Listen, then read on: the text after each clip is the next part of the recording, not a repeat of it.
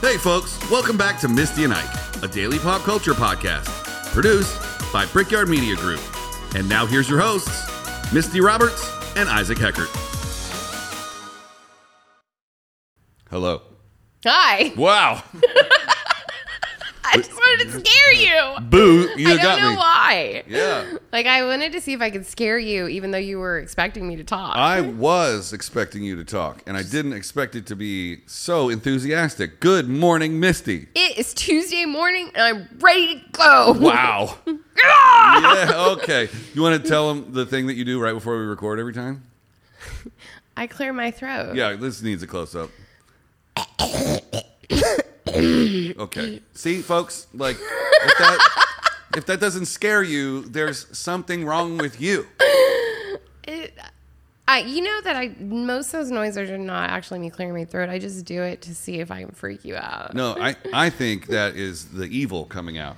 I mean, it could be. Yeah. I do really well to, like, tamp the evil down inside of me for the most part. Tamp. I like that word. Yeah, it's a good one. It's the word of the day. Speaking of today, we have three notable things that we happened do. today. We're going to do like a combo. Yes. It's probably part of why I'm so excited. Oh, but dear, oh dear, your plate has fallen. So and I'll fix you know it. who would not be okay with that plate falling? Margaret Thatcher. Tina Fey. Oh, shoot. Way to call it back to today's episode. Because that plate says, what does it say, Isaac? Round here, a woman makes the damn money. Round here, a woman makes the damn money. And it's my favorite artist, Ashley Longshore. It's in the wrong room, but whatever. Okay. Anyways, Tina Fey would agree with that. Round here, a woman makes the damn money. Well, you know what else happened today? Tell me. Something about Grauman's Theater. It was opened? It was opened. It was opened. Yeah. Opened today. Well, today's Tina Fey's birthday. And it's the anniversary of the Grauman Theater. And stick around to the end. Because there's a third surprise thing we're going to talk about. That's such a YouTube thing. It really is. Today, we're going to blah, blah, blah Tina Fey, and we're going to super duper Graumans and stick around to the end where only you will find out a grand reveal. Did you like my sound effects? Yeah. They were good. Yeah, boy, we're on it today. Yeah. You want to hear the history of Graumans, or do you want to do Tina? Ladies, No, I want to hear first, perhaps? No, I want to hear some Grauman stuff because it's a cool spot. Okay, check it out and read along, folks. Check it out. It was the last of Sid Grauman's theaters to be built. It may arguably be the most well-known of Sid Grauman's theaters, but it was the last one to be built. After Grauman was unsuccessful at gold mining during the Klondike days. Klondike days. What would you do for a Klondike day? He decided to open up a chain of theaters in Alaska and Northern California. This guy doesn't strike me as a solid businessman. You know, I mean, I think that like anybody that was a gold miner was a gambler. Right, but like, I'm going to open up theaters in Alaska. Anyway, I got a great idea, you guys. I hope that's how he sounded. I know. There's gold in them there hills. With the lisp is the best part. Well, seriously, just can't do it without it. The $1 Million Theater, which actually cost $800,000 to build, not $1 million, opened in 1918. And the Egyptian Theater, which is basically across the street if you don't live here in Hollywood, opened in 1922. Hollywood quickly caught on to the Grauman's movie theater vision and started booking his establishments for high-profile events. In fact, the first ever film premiere for an adaptation of Robin Hood starring Douglas Fairbanks was held at the Egyptian the same year it opened. Grauman built the first two to appeal to the public. Am I not reading everything? You are. And once they were successful, he was able to build a theater in the style that he personally really wanted to see, and that ended up being the Chinese Theater. It's very interesting. Like, it's just really what an interesting thing to, as the building of Hollywood was happening, that this guy was like, well, I don't want to build houses up in the Hollywood land where everyone's making the money. Right. I'm going to build a theater. I'm going to be a theater. And I'm not going to build one. I'm going to build a couple until then I can make one that's the Chinese theater. Right. And I'm going to be super racist about it. Right. I'm going to build one of them there for the Chinese. I mean, maybe he And then I'm going to go across the street and build one for the Egyptians. Right. It's interesting. Like, I don't know. I think it's kind of cool. Maybe he was just like, I want to make this place, which is growing, to be something that the world comes to. I don't know if he had the vision that you're I don't giving him either, credit but think for. about where those are at, and that's one of the biggest tourist areas in the world. You think that he knew that in 1912? I think that people moved here were optimistic. Like the people that came here did it on a hope and a prayer and faith. I think that his unsuccessful gold mining means one of two things. Either he found a ton of gold or he comes up there in them there hills. Up there in the hills. The hills have gold. I think that's Lisbeth. Lisbeth? Sexist, lispist. Ooh, you can't say I don't even know what's happening right now. I don't even know what you're trying to actually say. Moving right along. I didn't want to be offensive towards those with lisps. Oh, you mean lispist? Lispist? Okay. Lispist. Lispist. That's hard. Lispist. That's also messed up for people that have lisps. Lispist. All right. Tell us a Tina Fey fact. Okay. I adore Tina Fey. Let's just get that out of the way. Yeah, tell the story about the thingy. Oh, I met Tina Fey. A few years ago, one of the artists I was with, we did Saturday Night Live. How are you this afternoon? Sorry, I meant to hit the yay button. Yay! So in the morning, I was in my hotel room and I was working on some stuff before we went over to set. And in the background, I always have my TV running just for background noise. Mm-hmm. And I think it was on TBS. And it just so happened that Mean Girls was on. And Tina Fey wrote Mean Girls and also plays a part in Mean Girls. The meanest girl. She's the mean one. She's not. She's a teacher that actually ends up getting hurt, and then they have to apologize to her. They do mean things to her. I never. Anyways, we go to set. We do our rehearsals. Saturday Night Live is a very finely oiled machine. Mm-hmm. Get our stuff done, and later in the evening, as we start taping, I'm standing against the wall. And a whole bunch of people come in and they line up against the wall and everyone's saying hellos. And there's obviously a big hubbub going on around them. And I was like, ooh. And I look up and there's John Hamm. And I was like, John Hamm? Matt? And I was in the process of watching Mad Men. So I was like, what's his nickname? Hammaconda. Hammaconda. Because of the snap nope, in his nope, pants. nope. We're not, nope. Look it up. Nope. Look it up. No. Anyways, Hammaconda. After everything calms down, I turn and look to the side of me, and I see that I'm standing next to Tina Fey. Mm-hmm. And I was like, I don't know what to say to this woman because I love her. This part's the best. And so I just turned and I said, hey, Tina, I read your book 6 times. And she turned to me and she goes, it wasn't that good. Wow. And we both shared a laugh. Do you have the picture you showed me earlier? Of you at SNL? Yeah. It's on my phone. Well, we don't.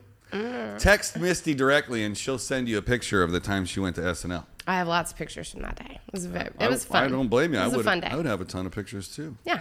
So that's my Tina Fey story. Anyways, Tina Fey always thought as a kid that everybody wanted to be on Saturday Night Live.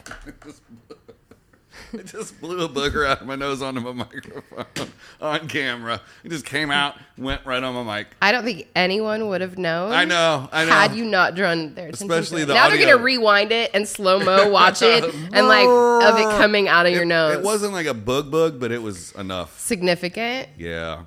That's really warm in here now. I think maybe you're a little embarrassed. I did not. I am. I did not. It's okay. I didn't mean to derail I think bugs are normal. Everyone has bugs. Everybody has bugs. Everybody has bugs. Sometimes.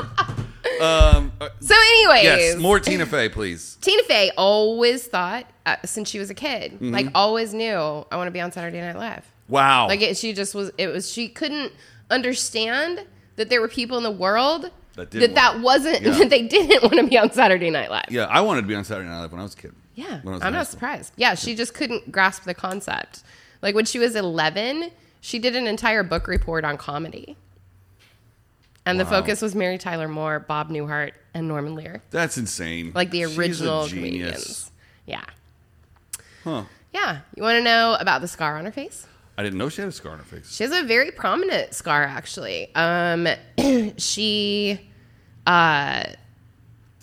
you go. You can see it in all of her photos. It's on her left cheek. And she was slashed by a man when she was 5 years old. What? I've never noticed this before. Yeah, Ever. it happened in an alleyway. She was from Upper Darby, Pennsylvania. Look at when that. She was in kindergarten. So that's why she always gets shot from the other side. Sure. That's I mean, I've seen it in things that I've watched her in, so I've she never- doesn't always get shot from the other side. Never, not once. I can't ever. believe you've never noticed Not it. one time. It's very prominent. Now that I'm seeing this, I think it adds character. I like it. I think she looks like our hairstylist Leanne a little bit. I never noticed that. Isn't that weird? We have a special episode for Leanne this week. That's what's up. And we're going to Yep. share it with you later this week. We are. That was a dumb thing to say. Yeah, I see what you're saying. Check this out. Did you know that the theater, The theater. if you're confused, guys, we're doing two topics today with a We third are. bonus We're at kind the of end. bouncing back and forth. Chinese theater in Hollywood and Tina Fey. Did you know that it was not always man's Chinese theater? Until I 1973. kind of wondered where that came from because I knew that Sid Grauman. Because I've always, I mean, I know it's Mann's, but in my head, there's always been Grauman's too. Right. So So- what happened there? Ted Mann purchased the theater in 1973, and that's basically all you need to know about that. Well, all right then, Ted. Yeah, now it's it's Ted Mann. Mann's- Now it's Mann's Chinese Theater. Grauman's Chinese, everything. Wait, that is weird. Why isn't it Mann's Grauman Mann's? I changed the name. Mann's Chinese Theater. Yeah. Why do they call it Grauman sometimes? Is this just an old Hollywood thing? Yeah, I'm sure. It's Grauman's. It's hard to look. Yeah, it's always Grauman's. And it was 25 years after Sid died. Okay. Sid Grauman. All right, we call him that's fair. Sid. His We friends call and him Sid. family call him Sid. Really. Yeah. More about Tina, please. All right. She was the first woman to be named head writer of SNL. Huh. Yep. That's right. This process was because I listened to a lot of podcasts last week from the current head writer of SNL. She was the first woman to be named the head writer. I wonder how many head writers there have been on SNL. I don't know. Have we done an SNL episode? We haven't. Many We've head- not delved into that because it's such a man, I think we would need an entire week. There's so many different eras of SNL. There's an entire episode to be had just over Lorne Michaels himself. Yeah. Before Tina, there had been 5 head writers, and they had been named Michael, Herb, Bob, Jim, and Steve. Sorry, I've got a fucking video playing somewhere. She was also head writer for 6 seasons 6. until What years? moving on to write and produce 30 Rock. That makes a lot of sense. Since her departure, 2 more women, Paula Pell and Sarah Snyder, have been head writers for SNL. I cannot get So a I bet straight there answer. have been probably around 10 or 15. I just won't give you a straight up. This is how many head writers. Yeah, because there were 5 before her, then Tina, and Mm-hmm. then since she left, 2 more. So, But you know, Colin, under 10. Colin Yost and Michael Shea are co-head writers right now. All right, so that adds 2. So less people have been a head writer at SNL than have been on the moon. Oh, yeah, that would make sense. Whoa. Yeah, it's pretty prestigious. I mean, it's a big deal. Yeah. Well, guess what? Tell me. I now dub you the head writer of Misty and Ike. So I'm equal to Tina Fey? Yes, and you're the first female head writer of Misty and Ike. It's true, I am. You're also the first head writer of Misty and Ike. Yep. You're the lead co-host. I have a lot of Yeah. accolades. Look at that. Look at that, guys. We're just empowering women all over this Right place. and left. Yeah. Right and left. I'm just sitting here with my head writer. I'm going to start introducing you to people as that. I like that. You're like, this is my the head writer. This is for, my head writer of my podcast. yeah, yeah. It's our podcast also, but when I say my, it makes me Yeah, feel it makes important. you, and it makes it sound like I'm your employee. Okay. What if I said this is our head writer? Okay, I like that. And then you'd have to turn around and be like, hi, we're Misty and Ike, and this is our head writer, Misty. And then you'd have to spin around in your chair and be like, This is hello a again. lot. How about you just tell people I'm Misty? I'm okay with that. Misty the head writer. I don't want to be relegated to a title anymore. I want a title. I don't want to be a noun. I'll be I want to be a verb. I'll be Supreme Commander Ike. And you I can like be that. Head writer Misty. Okay, I could settle with that. Cool. We should change All our right. nameplates. So we only have 30 seconds. Oh no! Do you want to? Do you? Super fun facts, real quick. Yep. The first footprint was Norma Talmadge's. Talmadge. Sure. Talmadge's. Don't know who she is, but she was the first. And if you guys are not from Hollywood, Oh, The Chinese Yeah. theater is where everybody does the handprints. Yeah. When they do the movies. Yeah. And a lot of people think it's where the Walk of Fame starts. That's not true. Not at all. If you ever get a chance to press your palms into the cement at Grauman's, don't be afraid to get creative. That's not a fact. Thanks a lot. No, not at You all. can read along with me. Not all of the immortalized names are familiar ones. Cool. Once a slab of cement has been signed, it stays in the forecourt forever. Interesting. Seems like they would be digging up old ones to put new ones in there. Nope. It's been a site of a number of major movie premieres. Duh. Yeah. It also hosted the Oscars. Duh. Duh. The exterior architecture has changed a bit over the years. Duh. All right. So I'm going to wrap up today. Oh, yeah. We got our final. I even forgot. I know. Yeah. Okay. In the grand tradition of boy bands throughout history, we have a few that are standouts. Mm-hmm. The Backstreet Boys The Backstreet are one Boys. of those standouts. And today, On this day in history, On this May 18th, this very day, 1999, let's hit them where it counts. the third studio album Millennium. was released. It's gonna be May. That's May. not even. That's not even. The Oh no, that's Backstreet Boys. NSYNC. That's NSYNC. That's the only boy band song I know. Was it the one that had Backstreet's Back? All right. Well, where are they back from? I don't know. Oh no, it had I Want It That Way. I want it that way. Tell me why.